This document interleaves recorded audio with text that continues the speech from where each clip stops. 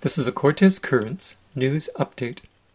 It's been a year since 3/4 of the Cortes Island respondents voted to fund the island's 2 community halls through our property taxes.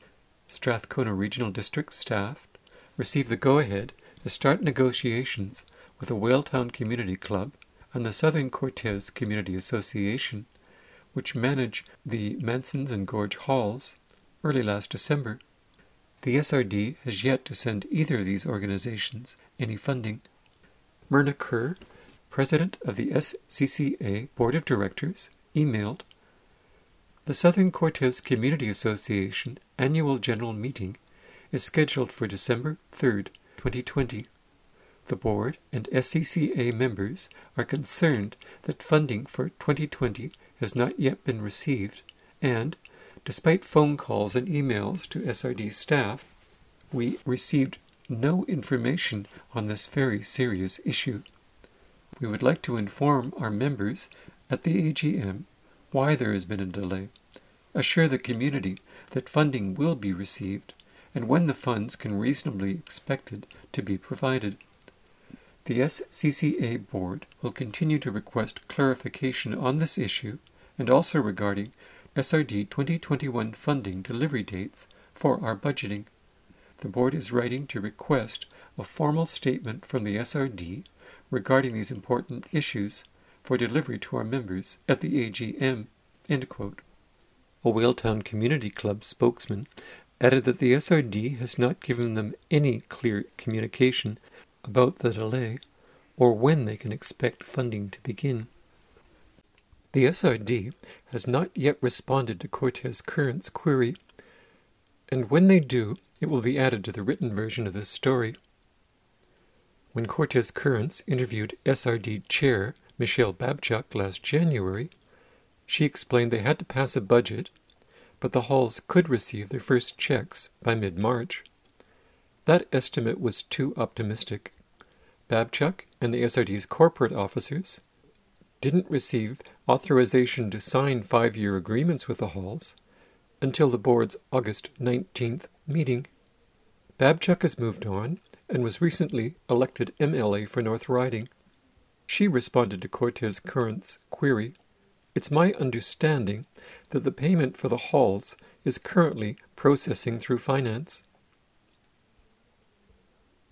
Gorge Hall is still closed and thus not able to hold the events that would normally provide some income. The little savings that the WCC has accumulated over the years are being drained away to pay for cleaning, general upkeep, hydro, water, propane, and water testing in Gorge Hall. Though the SRD is only funding Gorge Hall, the WCC also maintains the Whaletown Cemetery, the Whaletown Library, and the old schoolhouse art gallery.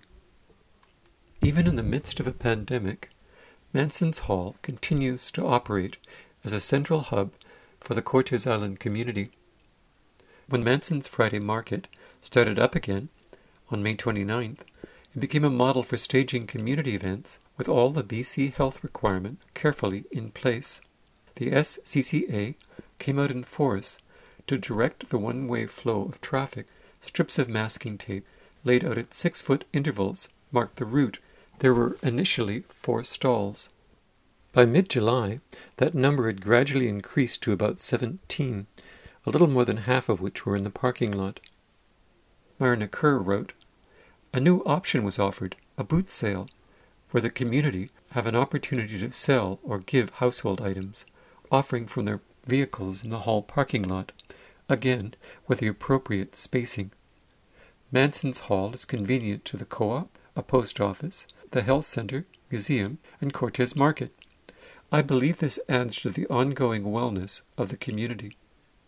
Friends meeting and talking outside for a few minutes, or getting a lunch from the cafe, or some needed clothes for themselves or their children, does, we hope, make this very frightening time a little easier for the community to manage."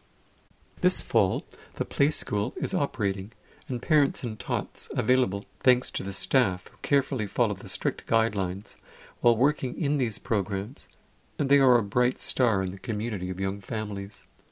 seniors' lunches, seniors' meetings, and the Wednesday carpet bowling have resumed.